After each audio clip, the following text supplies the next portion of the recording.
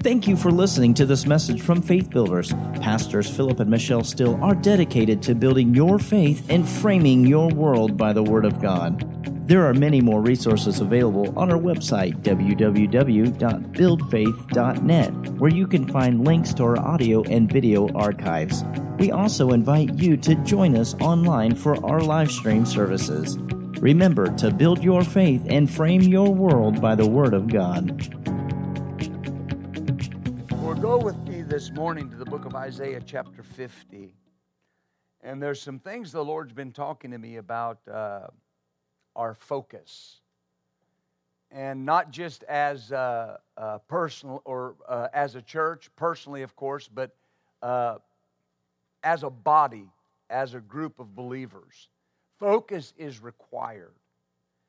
And so that's what we'll speak on this morning. In order to walk in all God has for us, focus is required. And this is important because in order to have what the enemy wants in my life, focus is required. All right? It cannot just happen. There are things where people make mistakes, and you'll talk to people, and I'm not being critical of anybody, but they'll talk about how the enemy's fighting, and the enemy put this in here, and the enemy put that over here. Well, I understand that the enemy's trying to bring things into your life, but I also realize that the Bible says that when I resist him, he flees. The Bible says that I have to be sober and vigilant. Why? Because I have an adversary. Is that right? The devil, who roams about like a roaring lion, seeking whom he may devour. And then what's it say? Whom resist. And how are we supposed to resist? Steadfast. Right? Steadfast. So that means steadfast carries the context and the idea of focus. I've got to be focused on resistance. Amen. Do you see that? It's not making much of the devil, it's making much of my responsibility. Amen. The enemy very rarely can do something if I'm on my post. Yeah, but he's putting the pressure on me. I understand, but he's not winning. There's a difference between putting the pressure on me and getting something in my life. Right? If it's going to come, I've got to focus on it. I've got to get my focus off something and get my focus on something else. Amen. That word focus, it means a central point, a center of activity, attraction, or attention. A central point, a center of activity, attraction, or attention. When you're focused on something, it's a central point. It's the center of activity. All right? It's the center of your attention when you're focused on something. Right? Yeah, I don't know if you've ever been talking to somebody. If you've raised kids, you've experienced this at some point, I'm sure. They're playing a game, watching TV, doing something, and you go in and you start talking to them, and they're looking at TV going, yeah? Yeah? Right? I need you to go do this. Oh, okay. Hey, are you listening to me? And you know, then if you're a good parent, you go, hey, turn that TV off and look at me. Right? Look, my mother would come up and grab you right here. Look at me. Right? I need your attention. I need your attention. Why? Because what I'm about to tell you is important. What I'm about to say to you requires your attention. What God wants out of all of us requires our attention. What God wants out of us as a body, as a church, it requires our attention. Hallelujah. The devil's greatest weapon is the power of suggestion. It's the power of suggestion. Hallelujah. You know, you'll have a pain in your body, and here comes the suggestions. Right? The enemy comes with this flip chart. You know, he's got a flip chart. You got a pain in your heart. Oh, you got heart trouble. And you go, no, I don't have heart trouble. No, I don't have heart trouble. And he'll keep flipping the chart till he gets something that a person will agree with. Here's what it is. It's acute indigestion. That's what it is. See, he just kept flipping until he found something that you would agree with and give your attention to. It was the power of suggestion. Glory to God. But how many know any sickness, any disease is not mine? Any pain is not mine. So when the flip chart comes, you go, no, I'm the healed of the Lord. Right? He is the Lord that heals me. He said He would take it away and He would keep it away. And what God was, He is, and what He is, He will ever be. See, you're keeping your focus on who God is and not on the situation. That doesn't mean you deny that you might be dealing with something, but you keep your center point of attention on what God said about what you were dealing with. Well, I went to the doctor and they said this. I understand that, and you should have went to the doctor, and you should listen to the doctor, but don't let what the doctor said get your attention. It's what God said. Amen. Glory to God. Do you see that? I've watched people come off their deathbed by keeping their attention focused on what God said. I've watched people that the doctor said there's nothing we can do. There's nothing we can do. If there was something we could do, we would do it. And they kept their focus on what God said. Because what's the enemy want you to focus on? You're going to die. You're not going to live. Your family's going to be without. Your wife's going to be without a husband. Your kids are going to be without a father or a mother. And you've got to keep your focus on, I will not die, but I will live. And I will declare the works of the Lord. Because right now, strength, moment by moment, is coming into me. The healing power of God is working in my life. That's got to be my focus. And just because you know something is no indicator that you're focused on it. I've seen people before, and they would say, well, I've quoted all of these scriptures, and nothing's getting any better. That doesn't mean you're focused on it. You can quote it out of memory. You know, when you go home today, you know how to go home. And you have driven this route for years. And if you're not cautious, you'll check out and start thinking about other things. And then all of a sudden, red lights come on in front of you. What's wrong with that guy? He was focused. Right? Amen. So his greatest weapon is the power of suggestion. There's a difference between knowing something and being focused on it. There's a difference between knowing it and being focused on it. Right? If I ask most people in here, you know, to recite the times tables, well, you know them, but how long has it been since you focused on them? Right?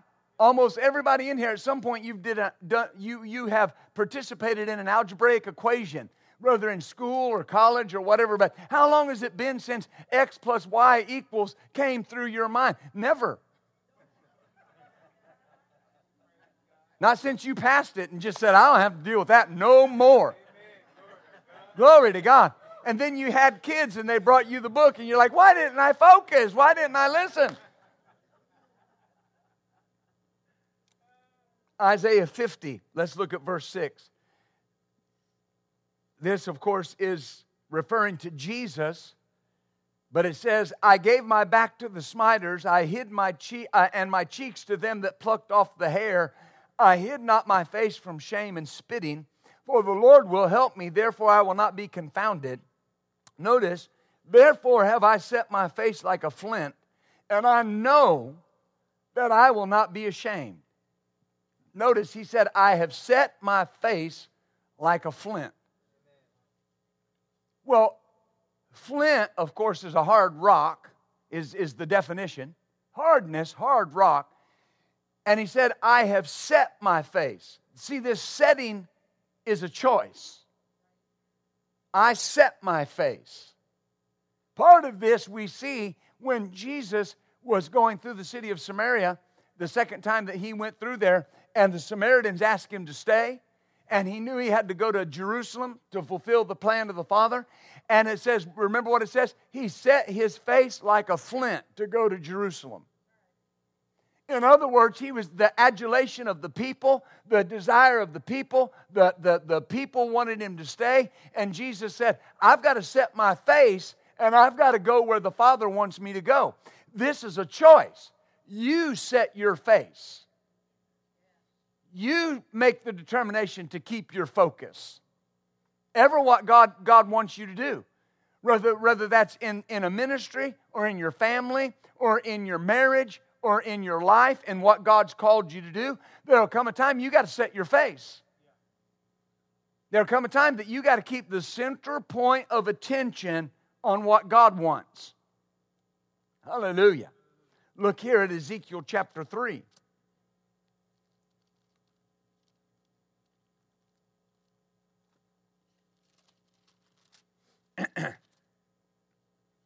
So he made this choice.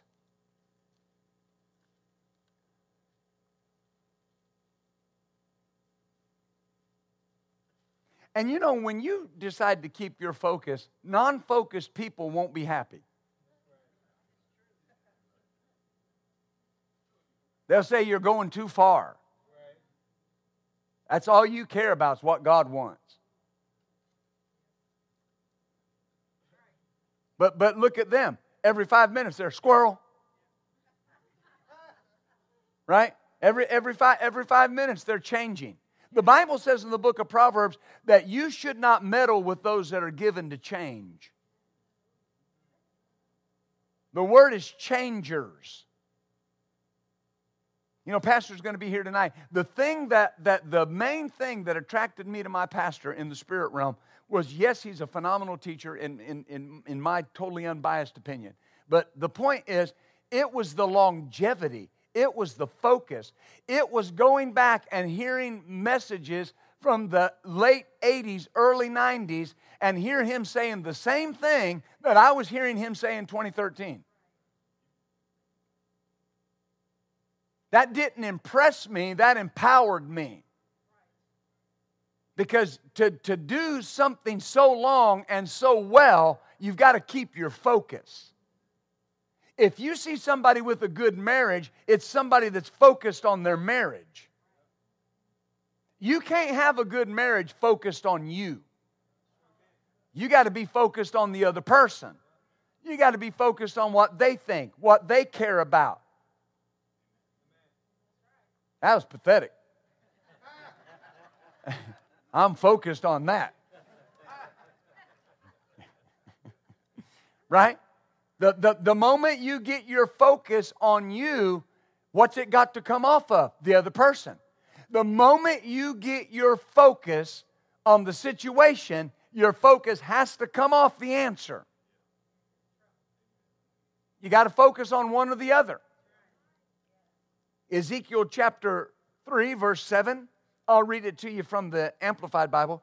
He says, "Behold, I've made your face strong and hard against their faces." Now remember, Ezekiel is preaching and teaching and prophesying to people that want nothing to do with what he's saying. And they're making their faces hard against him. And notice what God says. I've made your face strong and hard against their faces, and your forehead strong and hard against their foreheads. One translation says, I've made your head harder than theirs. He says, as an adamant harder than flint or a diamond point, I have made your forehead. Do not fear them or be dismayed at their looks, for they are a rebellious house. What does this mean? Focus will give you a harder face. Focus will give you a determination that'll be harder than the temptation. Amen. Your desire will be more than the temptation. Amen. It'll be harder than the test, the trial, the obstacle that you face. Amen. When you focus on the obstacle, you lose focus on the way over, or the way through, or the way around. There are times that you've just got to back up and hit it. And when you have to do that, your head's hard enough to get through it. Because of your focus. Oh, hallelujah.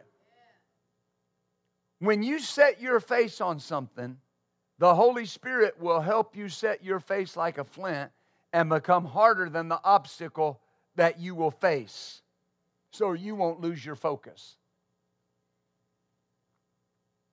Amen. Do you see that? But I've got to do this. I've got to set my face. I've got to set my focus. And when I do that, the Holy Spirit will help me harden my face to get through it.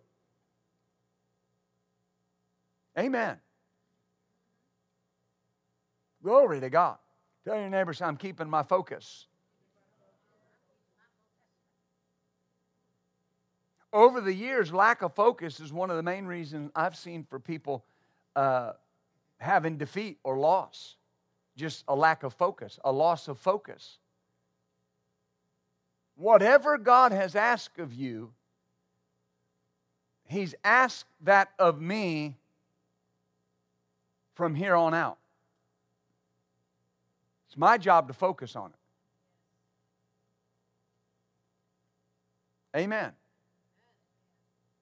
I've watched ministers over the years that would say, God told me to start this church, and God told me to do this, and God told me to do that. And the first time it gets hard, or the second time it gets hard, or the third time it gets hard. You know how many times things have gotten hard in the last 24 years? More times than I got fingers, toes, noses, eyeballs, ears. Because challenges come. It's what you do with your focus in the middle of it that matters. Amen. And the first or second or third time a challenge comes, I've had them talk to me and say, this can't be the will of God. What do you mean? Well, we're going through a hard time again. And? You got to set your face and get through it. Faith is not weak. Faith doesn't break easy. And if I'm going to stand in faith, it requires focus. Amen. Look here in Matthew 16. Matthew chapter 16.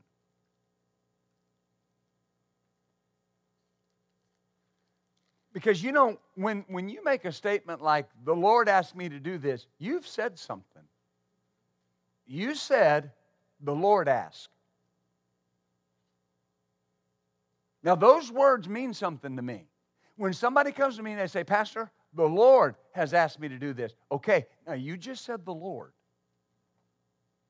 Now I don't know what that means to you, but that means the Lord asked you to me. So that means whatever comes, you're going to set your face and you're going to get through it because the Lord asked you. Is that right? If it gets tough, you're going to set your face because the Lord asked you. If the challenges show up, you're going to get through them because the Lord asked you.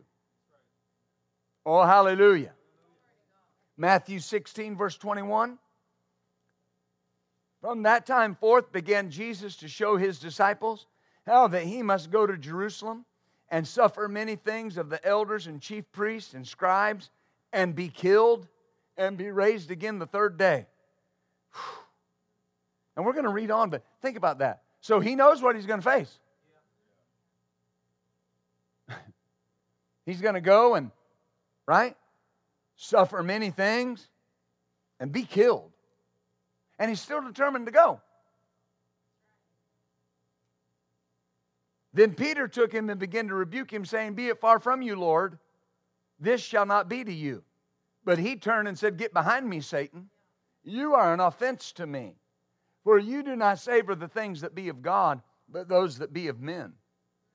The Amplified Bible says, he said, you are in my way. An offense and a hindrance and a snare to me. You're minding what partakes not of the nature and the quality of God, but of men. Now, Jesus answered this way because he was focused. Amen? Anything that tries to break your focus is an offense, and it's not to be treated lightly. Anything that tries to break your focus. The devil was using Peter to try to get Jesus' focus. In other words, get your focus off what you need to do and get it on yourself. Other translations say pity yourself. Feel bad for yourself. Focus on yourself. And Jesus had to deal with that quickly. Why? Because his face was set. Amen. Ever what you're dealing with, ever what you may face, ever what may come up, you got to deal with it quickly. When the opportunity comes for you to lose your focus, you've got to pull it back over on focus quickly. Because it doesn't take long to get off track. I don't know what God's called everyone in here to do. I know what God's called our church to do. I don't know what God's called you to do personally. But you've got to regularly check up on yourself and find out, am I still pushing in to what God wants me to be pressing into? Am I still doing what God wants me to be doing? With my life, my calling, whatever He has asked me to do, am I still on track with that? And you got to sit down somewhere with yourself and be honest, am I still pushing into what God wants me to be doing? Because that requires my focus. When you say, God has called me to this, God has called me to minister, God has called me to sing, God has called me to help, God has called... Well, here's the thing. What you're called to do is one thing. The focus breaker will come to try to move you away from that. And then I've got to make a decision. And so here's Jesus, and Peter loved Jesus. Peter wasn't thinking about what he was doing. He did that a little bit. He wasn't thinking about what he was doing. He loved Jesus. Lord, don't talk that way. And look what Jesus said. He said, you are a hindrance. You're a snare to me. What you're saying will get me in trouble. Amen. The devil was trying to get him to focus on himself. Any thought from anybody that's contrary to God's plan for your life is of the devil.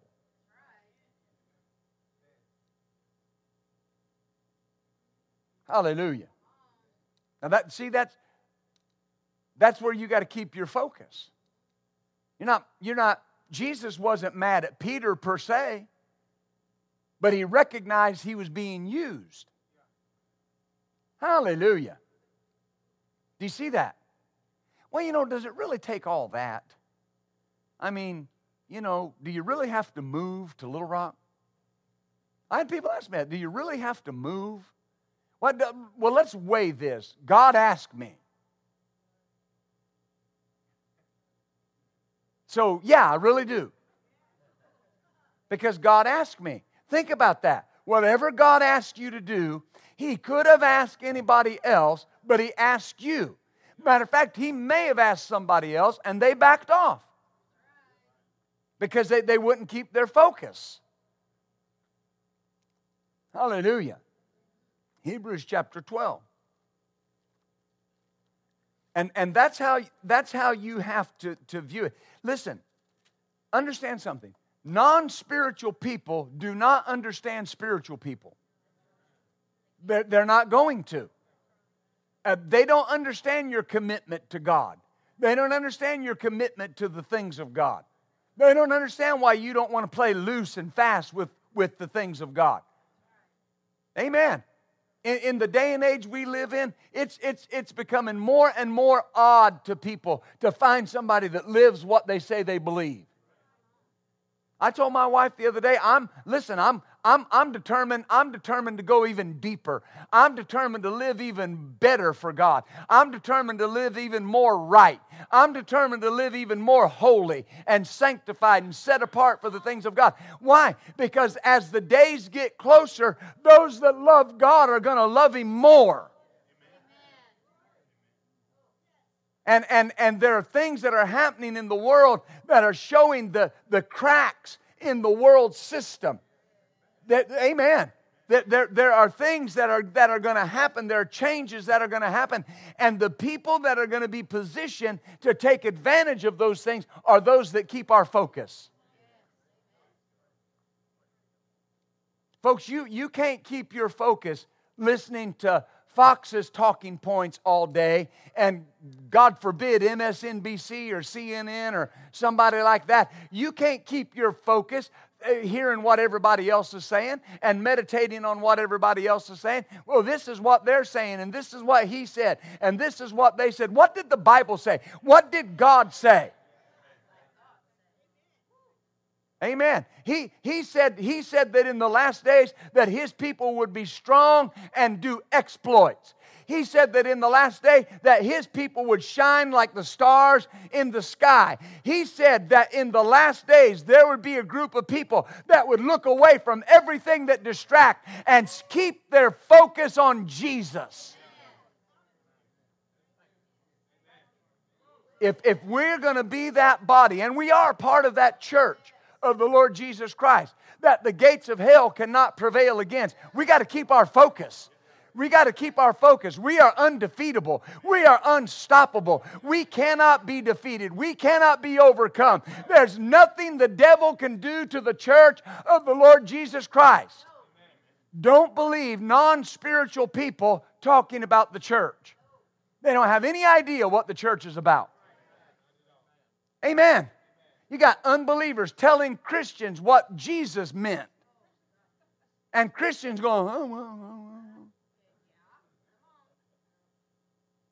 right? Unbelievers telling Christians, Jesus, He taught love and acceptance for everybody. And Jesus believed you just accepted everybody. That's baloney. B-A-L-O-N-E-Y. My baloney has a first name. It's O-S-C-A-R. Amen. But it's baloney. He did not come preaching love and acceptance. He came preaching repent. The very first message Jesus preached was repent. Change your focus. You are focused on this. I need you to change your focus and get it over here on the kingdom of God. And when you do that, things change. Glory to God. Listen, I won't be bullied by the world. I won't be bullied by the spirit of Antichrist. I won't be bullied by non-spiritual people that know nothing about the kingdom of God trying to tell the church what we're supposed to be doing. You are not supposed to be afraid. You are not supposed to be drawn out. You are not supposed to be defeated. You're supposed to be living in faith, living in victory, and living in the overcoming ability of God. That's got to be your focus. Hallelujah. Do you see that? Amen. Hebrews chapter 12, verse 1. Seeing we're compassed about by so great a cloud of witnesses, let us lay aside every weight and the sin that does so easily beset us, and let us run with patience the race that is set before us. Why do you got to lay things aside? They're focus breakers. They're focus breakers. I'm just going to tell you the truth. You're not going to sin if you're not focused on sin. You get up every morning focused on Jesus. You get up every morning focused on the Word. That great theologian Flip Wilson was right. Was wrong. The devil cannot make you do it. I got to cooperate. And how does he do it? He starts with your focus. And the Bible says, who lays it aside? Let's read it again. Let us do this. Let us lay aside every weight. Now, does it say every weight? Every one of them. Every weight that's trying to hinder me. Every weight that's trying to stop me from running my race. I got to lay it aside. I got to take it off and let it drop. And he says, and if there's sin, lay that aside too. Look, there's no condemnation. Just get rid of it. Just lay it aside. Quit it. Drop it, quit it, forget it. Move on. Just quit doing it. If he told us to just quit doing it, we can just quit doing it. Amen. The enemy gets people's focus off their ability to overcome sin by trying to get them to focus on the fact that of his words, that you cannot overcome it. There's nothing, no sin, no problem, no addiction that you can't overcome if you'll lay it down and focus on him. Amen. Do you see this? And notice, let us run with patience. Patience is focus. What are we supposed to run? The race that's set before us. Not your race. I'm not running your race. You're not running my race. We're supposed to run the race that's set before us. Is that right? As a church, we're supposed to run the race that's set before us. Not the race that the church across town, or the church down the block, or the church over in Conway, or wherever it's at. That's not the race we're running. We run the race we're running. Amen. Hallelujah. I had a person one time, now please don't misunderstand when I say this. Wonderful person, still with me after all these years, and I'm so grateful. But they came and they had their ideas, and this is what we need to do, and we need to, not this church, but the one in the Kansas location, and we need to move it over here to this area, and we need to do this, and we need to do that. Just one problem with that. God didn't tell me to do it. Yeah, but it's a great opportunity. It doesn't mean I'm supposed to take it. I got to run the race that's set before me.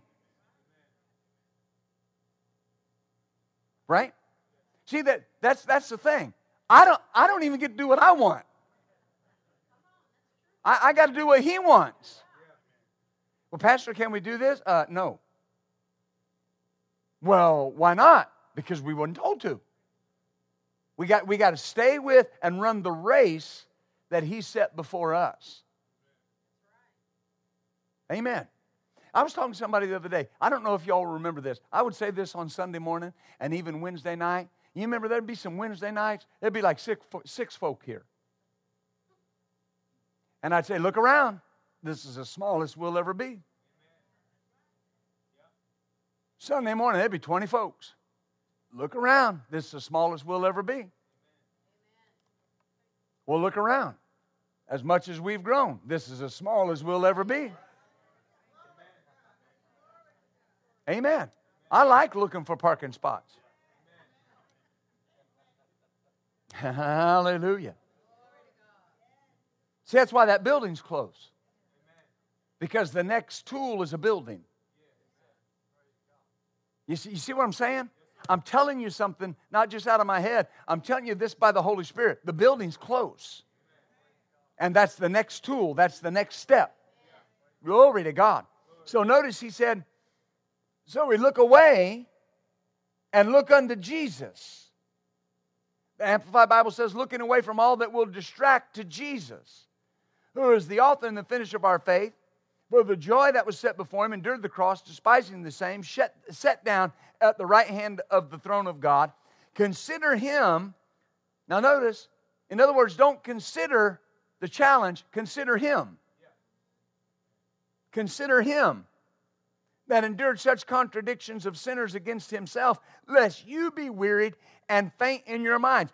Focus on what Jesus did and overcame, and it won't look so bad for you. And notice this next verse. He said, you have not resisted unto blood, striving against sin. Jesus did. That's who it's referring. In the Garden of Gethsemane, Jesus resisted unto blood. Because of what? His focus. When you read Matthew, Mark, Luke, and John, you find out that 3 times Jesus went and prayed the first time and said, Father, if it be your will, let this cup pass from me. Nevertheless, not my will, but your will be done. It says he went and found the disciples asleep. Loss of focus. What did he want them to do? Pray with him. Pray with him. In the hour of his greatest physical need, he needs somebody to pray with him, and they're sleeping. He may not have had to pray 3 times if they'd have been praying. So he went and woke them up. I need you to pray with me. Went back, and the Bible says he prayed the same thing. Lord, if it be your Father, if it be your will, let this cup pass from me. Nevertheless, not my will, but thy will be done. Went and found him asleep, and the Bible says he went and prayed again the 3rd time and said the same thing. And in between, Luke says that he writhed in agony on the ground. He was striving against sin and keeping his focus to the point that he was bleeding out of his forehead and writhing on the ground in pain to keep his focus. Hallelujah. And it said, look away from what would distract you and look at that. Oh, hallelujah. Do you see that? Looking away is intentional. Focus is a choice. I have a responsibility to stay focused on what God said and what He has for me to do. Amen. Sometimes people say, what are we doing today, Pastor? I say, same thing we do every day. Building faith and framing worlds by the Word of God. Taking over the world. Amen. Now, that's kind of humorous, but that's my mindset. Your ability to maintain your focus determines to a large degree God's ability to promote and bless you. Because I can know what God desires of me and for me, yet I have to maintain my focus to go after it. Hallelujah. You know, there are multitudes of people that got up today and gave no thought to the plan of God for their life. They got up and they're just going about their business like there's no eternity. Like there's no place that they're going to stand and give an account. Like there's no reward for them for their obedience. Well, Pastor, that's, this is kind of straightforward. I understand. But think about this. There are people that are exchanging their reward for a lazy morning at home. There are people that know they have a call of God on their life, and they're playing games with it like it doesn't matter. You got quiet over here. Let me come over here. You've seen it with people. They'll say, the Lord's been dealing with me to do that. And you haven't done it? What is the best kind of obedience? Instant obedience. When you ask your child to do something, do you want them to say, yeah, I'll get to it in a little bit? We say, what? Right now. Is that right? Why? Because what is obedience? Instant. Right here, sitting here today, if there's things God's asked you to do and you haven't started on them, you can flip the switch right now and just decide, I'm going to start doing it. Well, what if I don't? Well, that's between you and God. But you can flip the switch right now. When they came in today, turned the lights on, they just flipped the switch and the lights come on. Amen. If the light didn't come on, then there's a problem. There's a problem between the connection between the switch and the light, or the light bulb's out or something. You might have to deal with that. But you can flip the switch right now.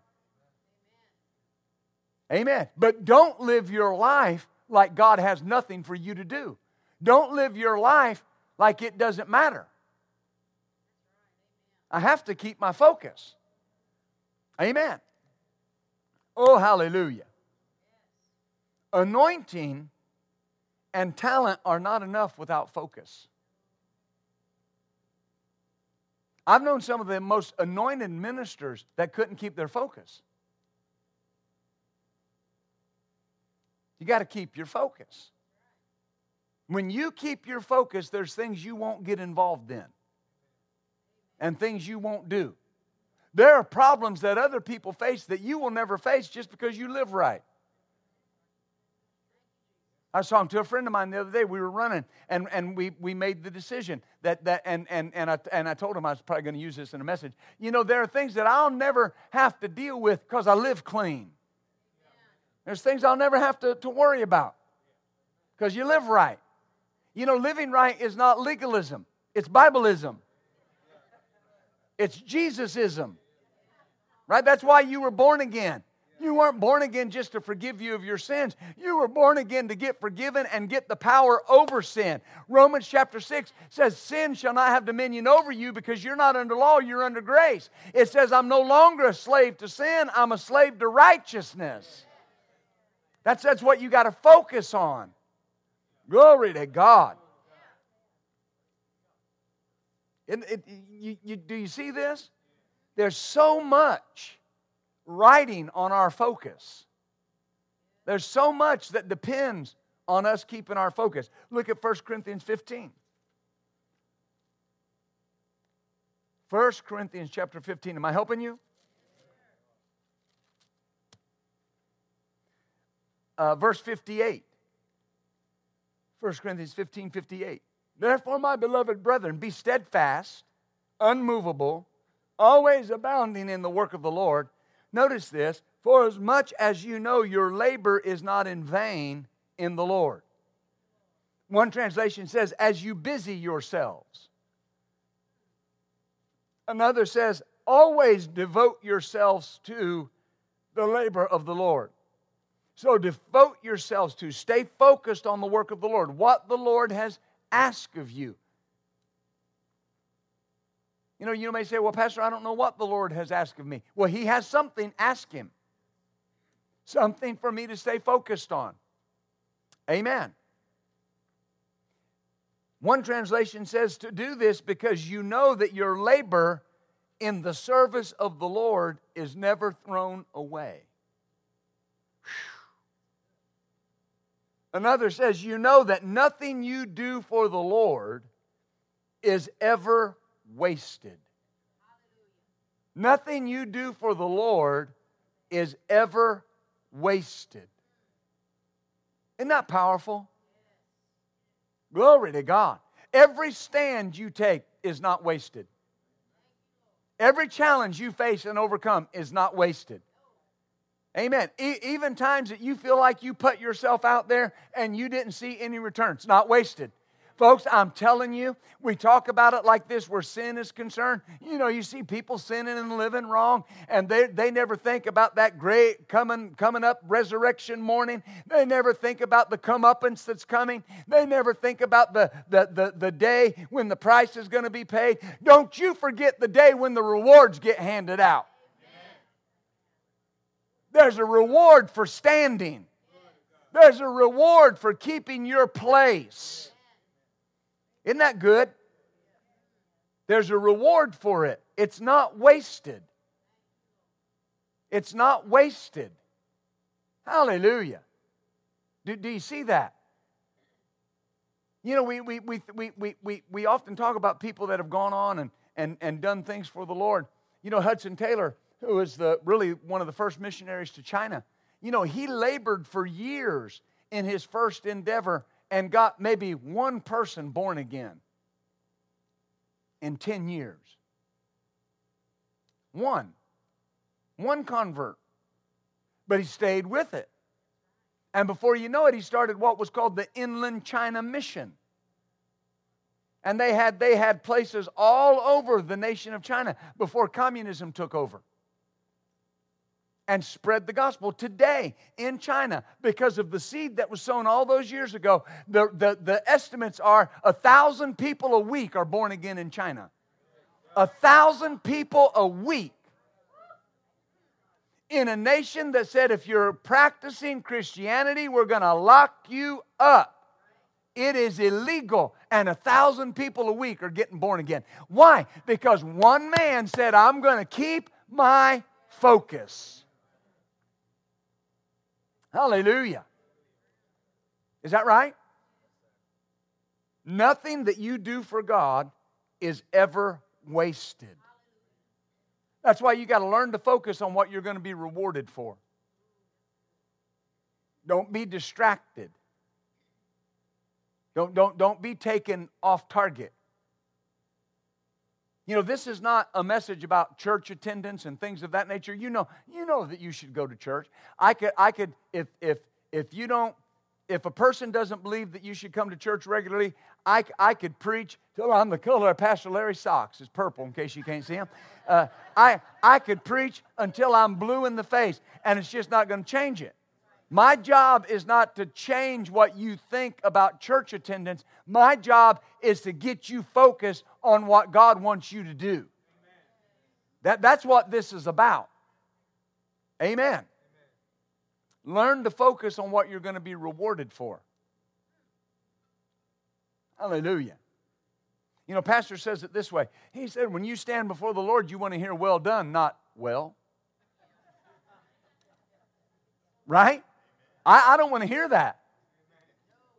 I don't want to hear, what did you do with what I asked you to do? Look over here at 2 Corinthians 1.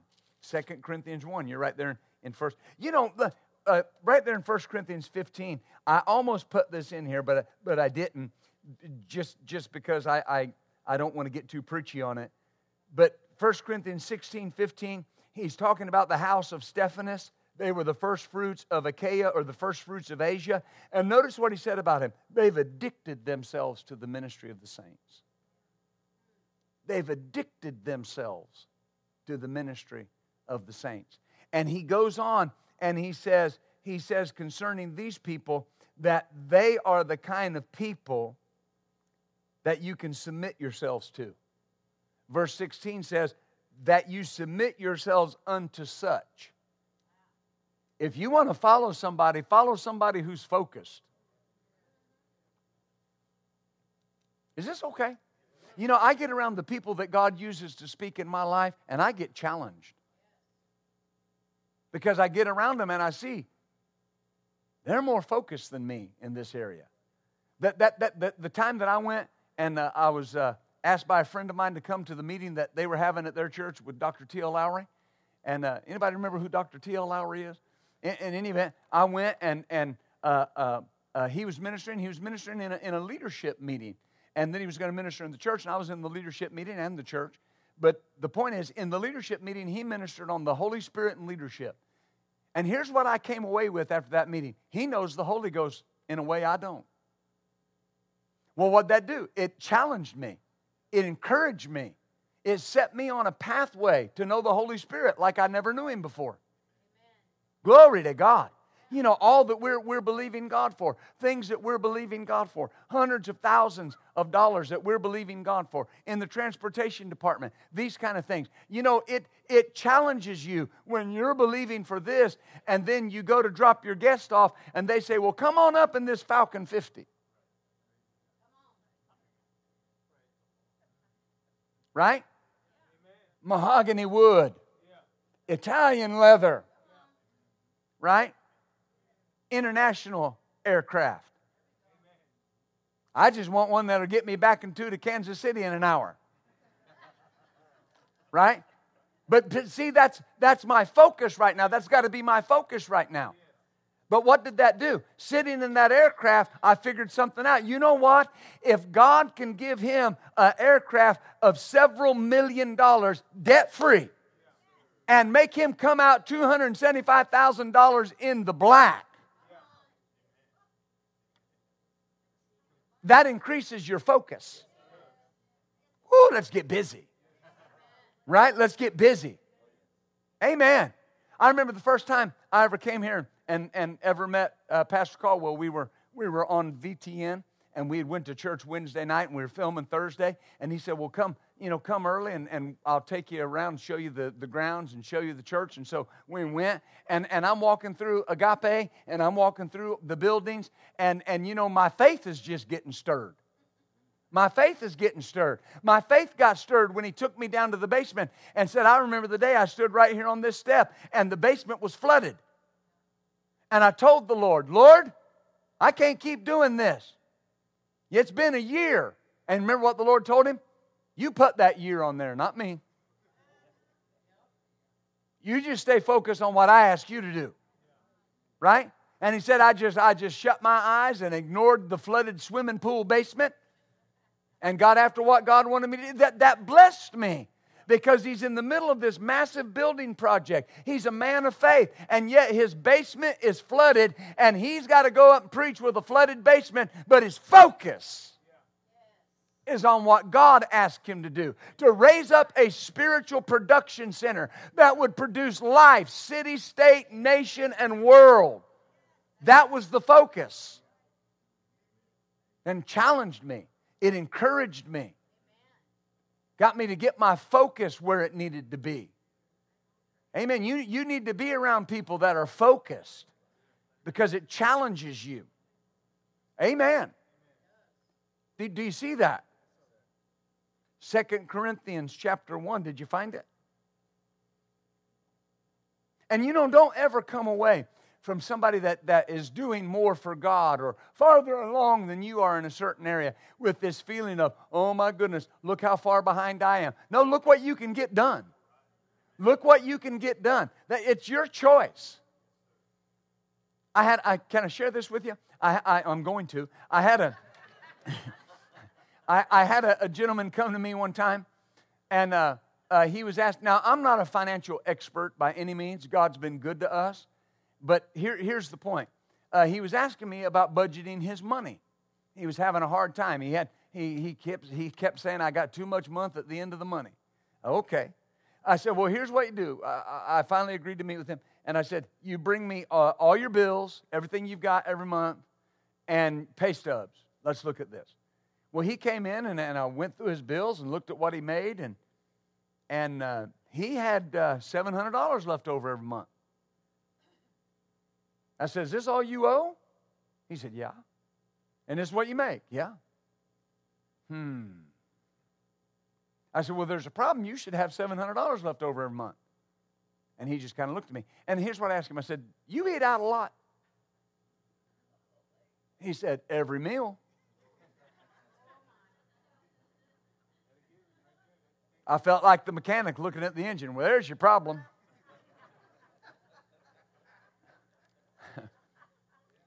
But he said, well, I don't like my cooking and all these different things. And I said, but here's the issue. This is causing you the problem. Now, if you want to focus, I said, you can buy some Heat 'em and Eat 'ems. Right? I mean, it's not your healthiest option, but you can get some deli meat and cheese and make a sandwich. And you know what I got? Excuses. Well, but keeping it cool. I said, no, that's not a problem. I said, coolers nowadays are wonderful. I said, you can get you some of those little ice blocks and put in there to keep it cool for hours. But it'd get in the way. And finally, I just told him, I gave him his stuff back. I said, you got excuses. Because we've given you the answer. You don't want to focus on it. You see what I'm saying? What would have been the reward? Plenty of money. Debt freedom. What was he focused on? I don't want to do that. You know why most people keep doing what they're doing, even though it may be hurting them? It's because they don't want to quit. They don't want to focus on something else. Hallelujah. Glory to God. Do you see that? Well, I don't want to look at that anymore. Pastor, I don't want to have that problem. And can you help me? And this thing keeps cropping up, and I keep looking at things I shouldn't look at. Then what are you willing to do to quit looking at it? Well, I can't live without a computer. That's a lie. If you want freedom, you'll do whatever you got to do. It's whatever you got to focus. I had a young man came to me one time, and I am not justifying this. I'm just saying these were his words. And he had made a mistake, and he had looked at something on the internet that he shouldn't have looked at. It was pornography, and he had a smartphone.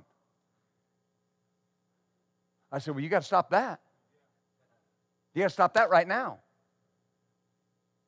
He went and got a flip phone. He went and got a phone that was not connected to the internet at all. Well, Pastor, that's not a problem for me. It's not a problem for you, but it's a problem for somebody.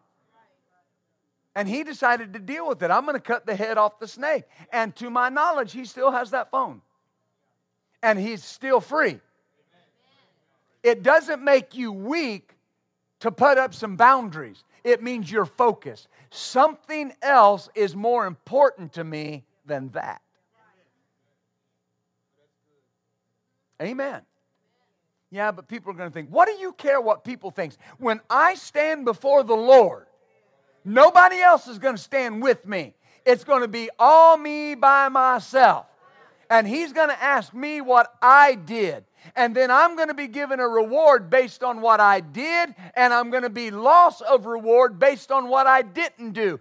Don't lose eternal rewards because of what somebody else is going to think or what somebody else says. It's not worth it. It's just not worth it. Hallelujah. 2 Corinthians 1, let me hurry. Verse 8, for we would not, brethren, have you ignorant of our trouble that came to us in Asia. We were pressed out of measure above strength, that insomuch we despaired of life. We had the sentence of death in ourselves, that we should not trust in ourselves, but in God which raiseth the dead, who delivered us from so great a death, does deliver, in whom we trust He will yet deliver. Oh, glory. Amen. Now, Paul makes a statement here. We had the sentence of death in ourselves. Now, that word sentence is the answer. We had the answer of death. Now, that doesn't mean that he was answering it like we would think. When I looked at this, I had to really look at it, because Paul is saying we had such trouble and pressure, we thought we were going to die. One translation says, I was so utterly and unendurably crushed. And when I looked this up, the word sentence is a word that means a judicial decision. And when you look at it in depth, this is Paul asking himself, am I going to come out of this? And the decision he came to was, I'm going to die. It's that bad. Now, I know, we'd like to think Paul stood up and said, no, my confession is I will not die, but I will live. No, Paul says, I looked at all the situation. I looked at what I was going through, and I came to this conclusion. I'm not going to make it.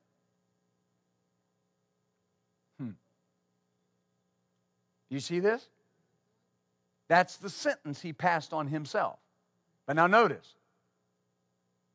Paul's focus had to shift. It was undeniable. His focus had to shift from what he couldn't do to God and what he could do. Right?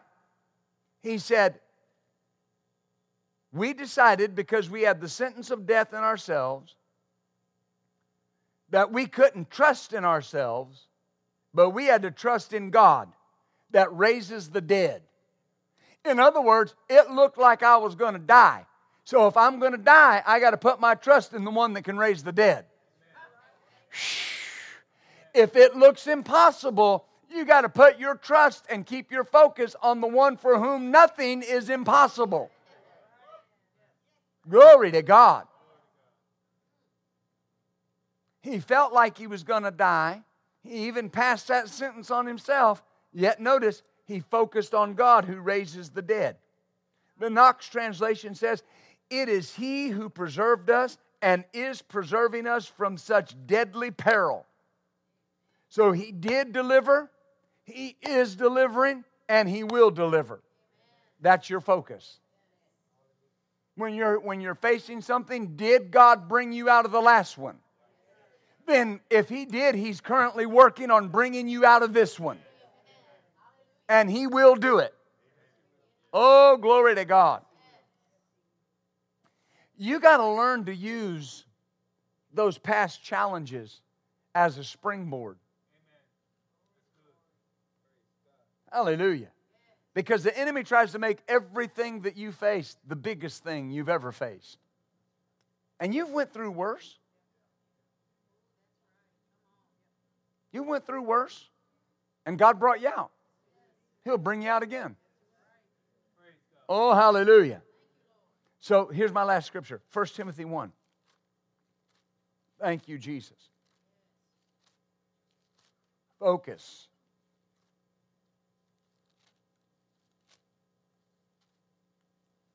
Oh, hallelujah.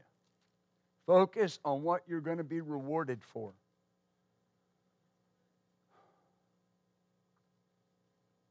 Verse 18, 1 Timothy 1:18.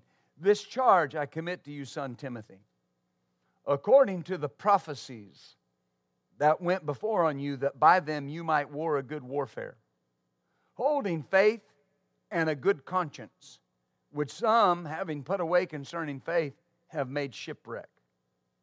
So notice, he tells us three things here that our focus must be on. Number one, what God has asked of us.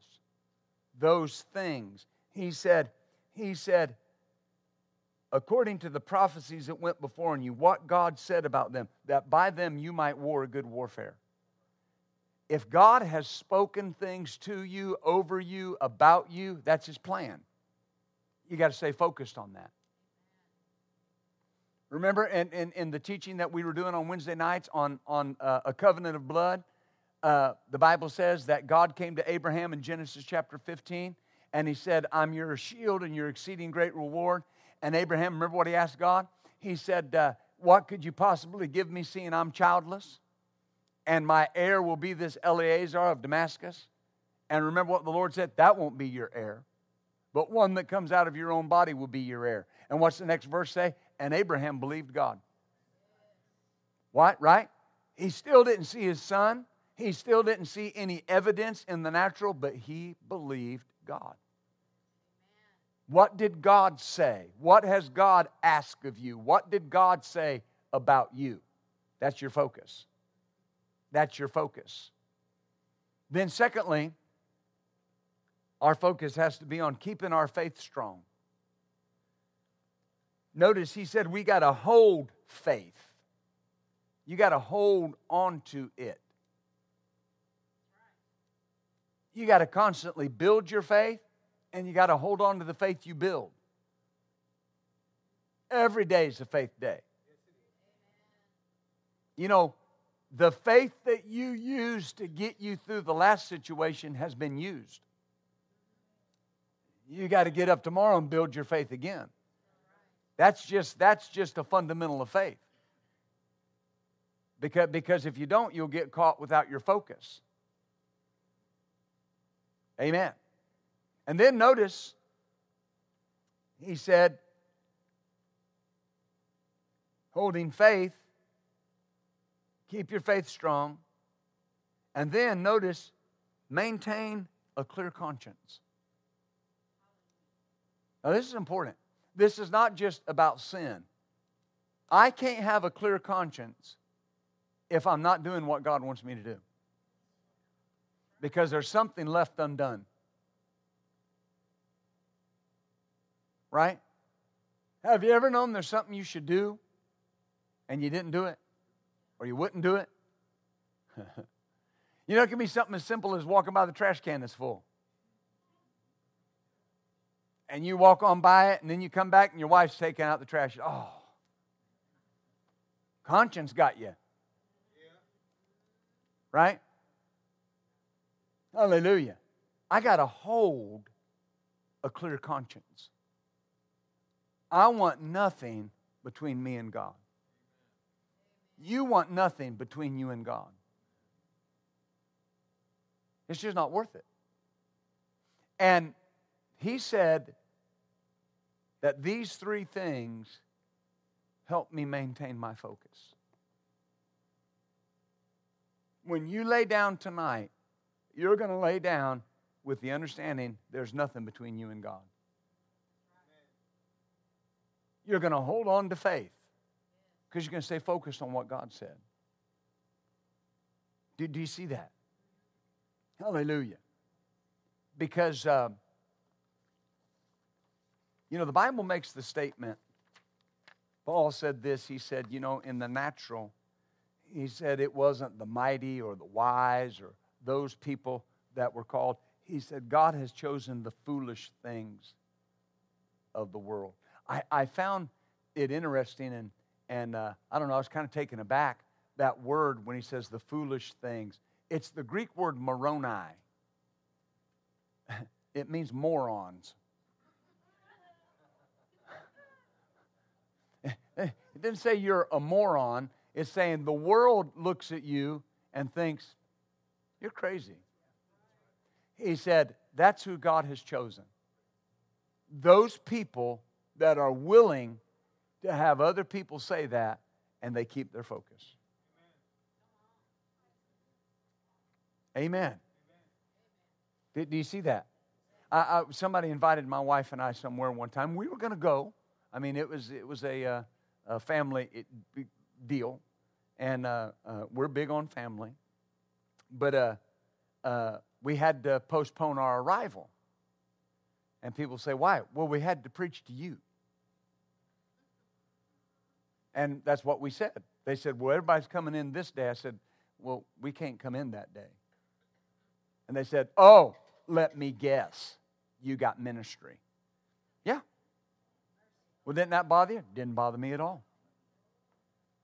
Every good thing you have in your life is because of the ministry. Every good thing that's ever happened to you is because your mom and dad were willing to do what God wanted them to do. Amen. That good education, that good life, that was God.